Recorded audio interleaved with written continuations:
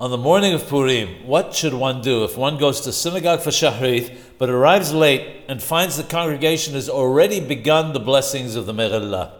If he sees that if he reads the Meghillah with them, the time for saying the Shema will have passed, it would seem that saying the Shema takes precedence. This is because the reading of the Shema is a Maswad D'Oraitha, a commandment from the Torah.